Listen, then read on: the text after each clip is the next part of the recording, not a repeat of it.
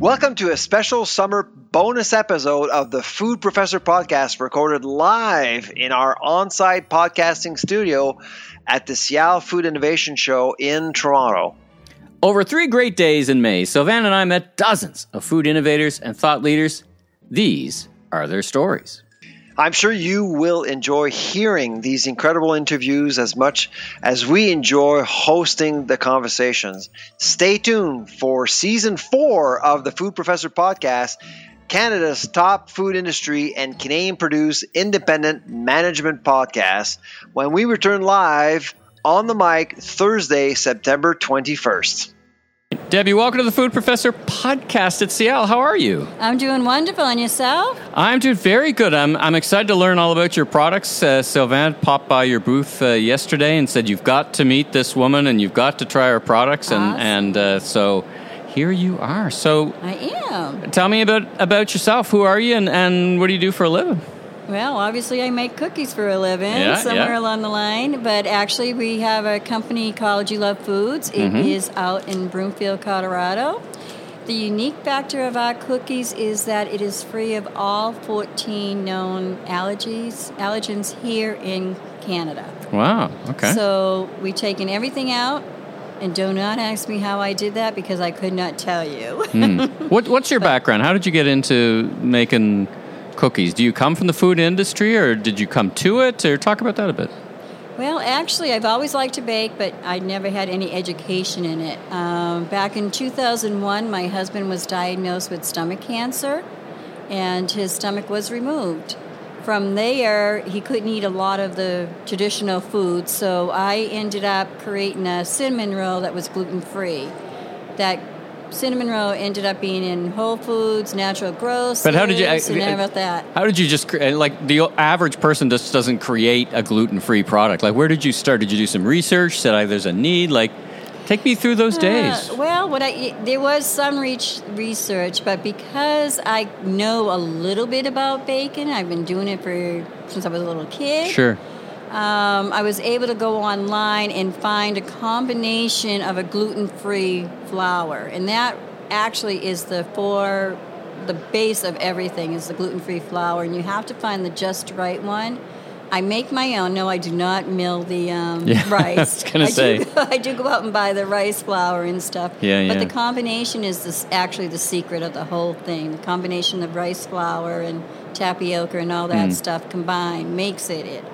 It did take, I would say, about 6 months or so to get that to where it needed to be. We did end up doing a gluten-free cinnamon roll, which was frozen. It was in Whole Foods, and it was in a bunch of other different stores. But it's very, very time-consuming. One that I didn't realize until I got into it. So we decided to kind of break away from that and offer gluten-free cookies. Well, the cookies were good, but they were only gluten-free. And so the stores are like, well, gluten-free is dead. Can't send them to schools or whatever. Yeah, you got to come up with something else. So our thought was, well, we either close and just call it quits, or we revamp. And that's what we did. We revamped ourselves. We started taking out the eggs, the dairy, everything that's a possibility of being allergic to is out of the cookie. Okay. And now at this point, you had moved outside your kitchen. You'd gone to a co-packer or set it up. Talk about that a bit. Actually, we were very, very fortunate. We did a commercial kitchen. We rent it. When the rent goes up, you get a little cranky. You stay there, the rent goes up, you get crankier. You really do get cranky.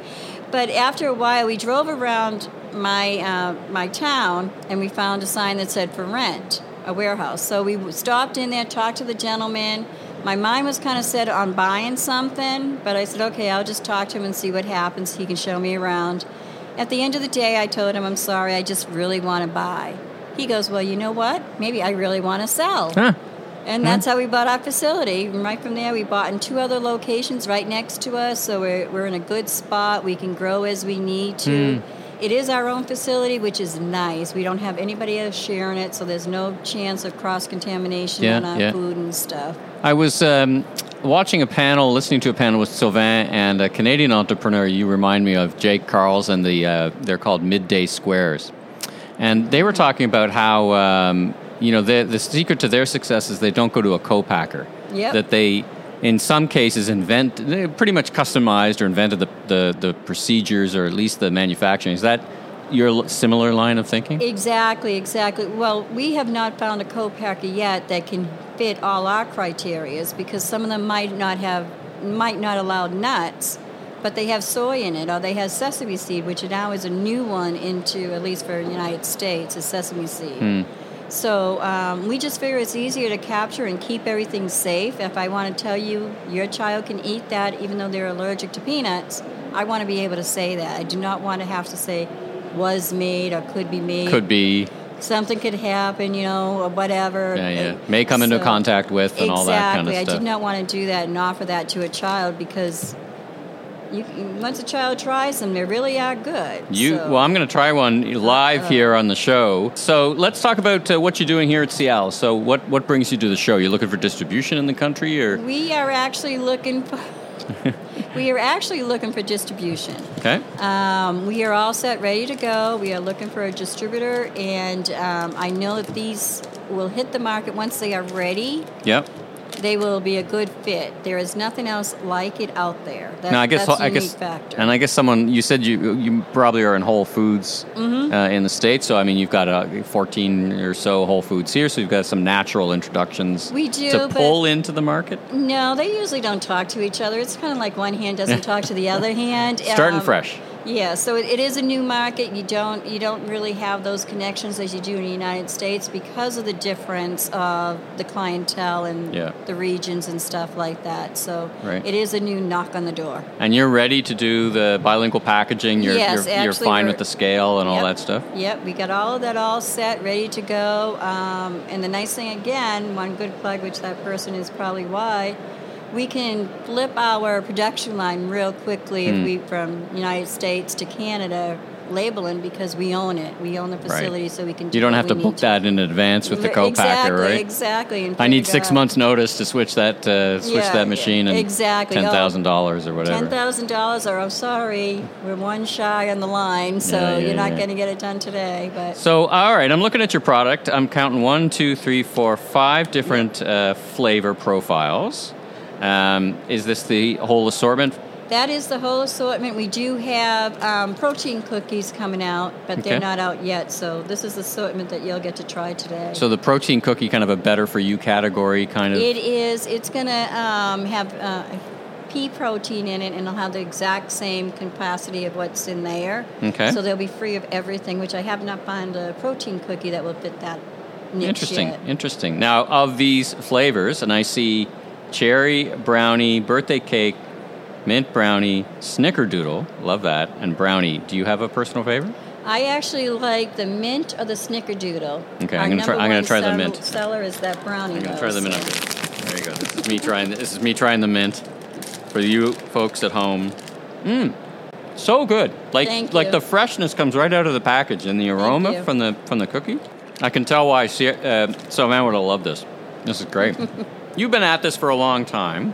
How do you see 23, 24? You're trying to expand into Canada. Right. Is that the first step of a global expansion, or are you just happy to kind of do North America? How are you thinking about both innovation and growth in your company? We are hoping to hit Canada, go into New Mexico area, and then from there go into the Europe area. Okay. We were all set to go into Europe, but they did not like one of our ingredients, so we had to take it out and reformulate it, so now it fits it. They do not like monk fruit. Oh, okay. So we took it right out of there, and so that way we don't have to worry of the whole line. The whole line, so we don't have to worry about it.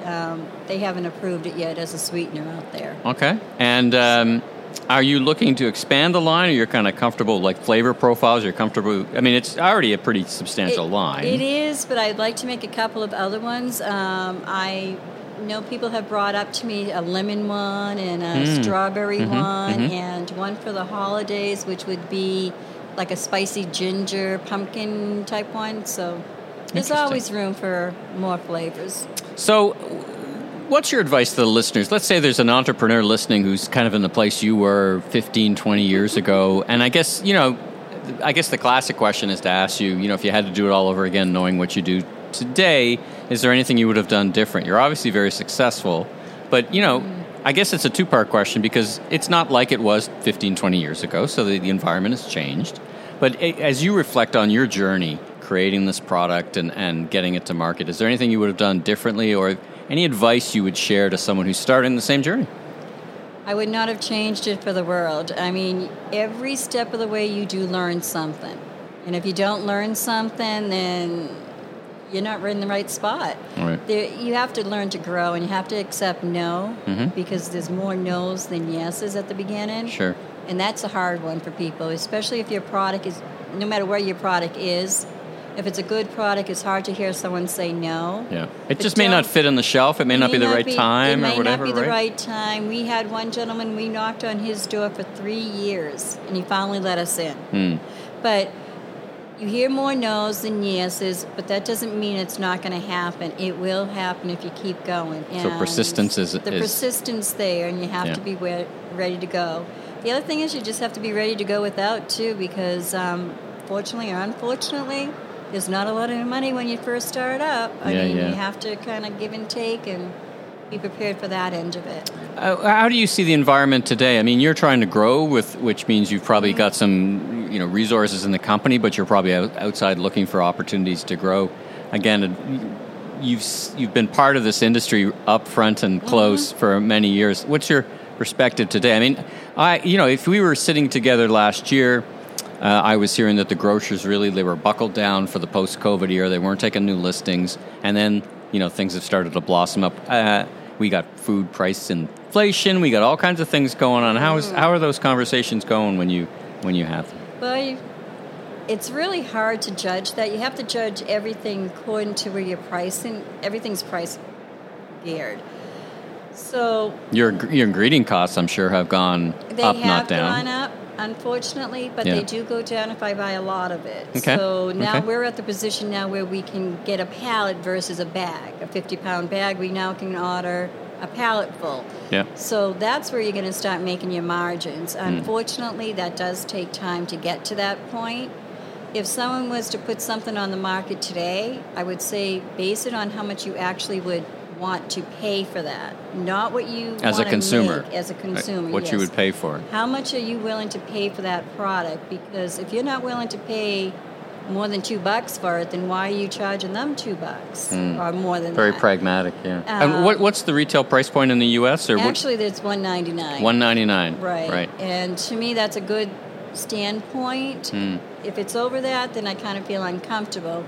I want people to be able to put it on their table or give it to their child or take it for a walk or whatever and be able to enjoy it and not feel like I just took their last dollar for whatever. So that might be $2.49 in Canada or something like that. I think that's what they decided. It was $2.49 to $2.99 is where it's going to fit into the Canada market. And last question for you. I got a lot of questions for you, but I got a last question for you. As you think about distribution, are you interested in box store, specialty, mainline grocer, or all of the above? All of the above. Anybody and everybody, because my product, because it's so different than everybody else's out there, I know it will, once it gets onto the shelf, it should sell. And what's your level, last question, what's your level of optimism? You having good conversations here? And you think we might, as Canadians, be able to enjoy your product next year? I think so. By the end of this year or maybe the middle of the year, you should be able to enjoy it. Exciting. Yes. So in the meantime, let's say someone wants to get a hold of you and learn more about the product from the trade. How do they get in touch with you? You can email me at debbie@ulovfoods.com, or you can just go onto our website, which is ulovfoods.com, and reach out to us there. Fantastic. And for the many, many listeners, some already based in the U.S., some Canadian who visit the U.S. often, you're fairly widely, I think you mentioned Whole Foods, but I'd imagine you get some pretty good distribution. Our strong presence, though, believe it or not, is actually in the e-commerce end of town. We're in a lot of snack boxes and that stuff of nature. Because of COVID. Do you sell direct? Do you have a direct business? We do sell it direct. If you want to order it online, we certainly will ship it out to you. How do you do that? How do you blend? Okay, I said it was the last question, but now I got another question. Just as you think about it, is because you want to have that both, you want your cookie and eat it too, right? You both want relationship with customers. You want that secret sauce of 1 + 1 = 3. How do you think of that? when you're discussing with the trade, they say, hey, you go direct. Is that just not a discussion point anymore? It's kind of the modern retail, or does it come up? It does come up with some of the retailers, so it's what their comfort zone is. We will, if they want to use a distributor, that's fine. But I personally, if you want me to ship it out to you, I'll gladly ship out a pallet. It's not a big issue. And you ship direct to like a consumer? I will ship directly to a consumer. We actually have a couple of promotions. We have one online now where if you buy 12 cookies, you get 4 free, or you can send those to a friend, and we'll ship them to your friend at no cost to you. Is that a bigger piece of... See, there again, I got another question. Is that a bigger piece of the business than you thought, the direct to consumer piece? It is because before COVID, it was odd. I mean, people did not think that they were on to buy a cookie online. Yeah. Now, after COVID, no one thinks anything of it. You want some cookies delivered? There you go. It's going to be drop shipped right to your house. Don't worry about it. It's a new world. It's a whole new world. It's a whole new world, and it's very strange. Well, listen, Debbie, thanks so much for joining me on the Food Professor podcast. It was great to get to learn about you and your business. Your cookies, they're delicious. So awesome. Congratulations. Thank you so much. It was a pleasure talking to you. If you like what you heard, please follow us on Apple, Spotify, or your favorite podcast platform so you can catch up with all our great interviews, including celebrity chef, restaurateur, and entrepreneur, Chuck Hughes. These summer SIAL bonus episodes of the show will be released every Thursday, and be sure to tell all your friends and colleagues in the food service, grocery, and restaurant industry all about us. I'm Sylvain Charlebois, the food professor, author of 8 books, and senior director of the Agri-Food Analytics Lab at Dalhousie University. And I'm Michael LeBlanc, consumer retail growth consultant, keynote speaker, and producer and host of a series of retail trade podcasts, including this one. You can learn more about me on LinkedIn. Have a safe summer, everyone. Bon été tout le monde.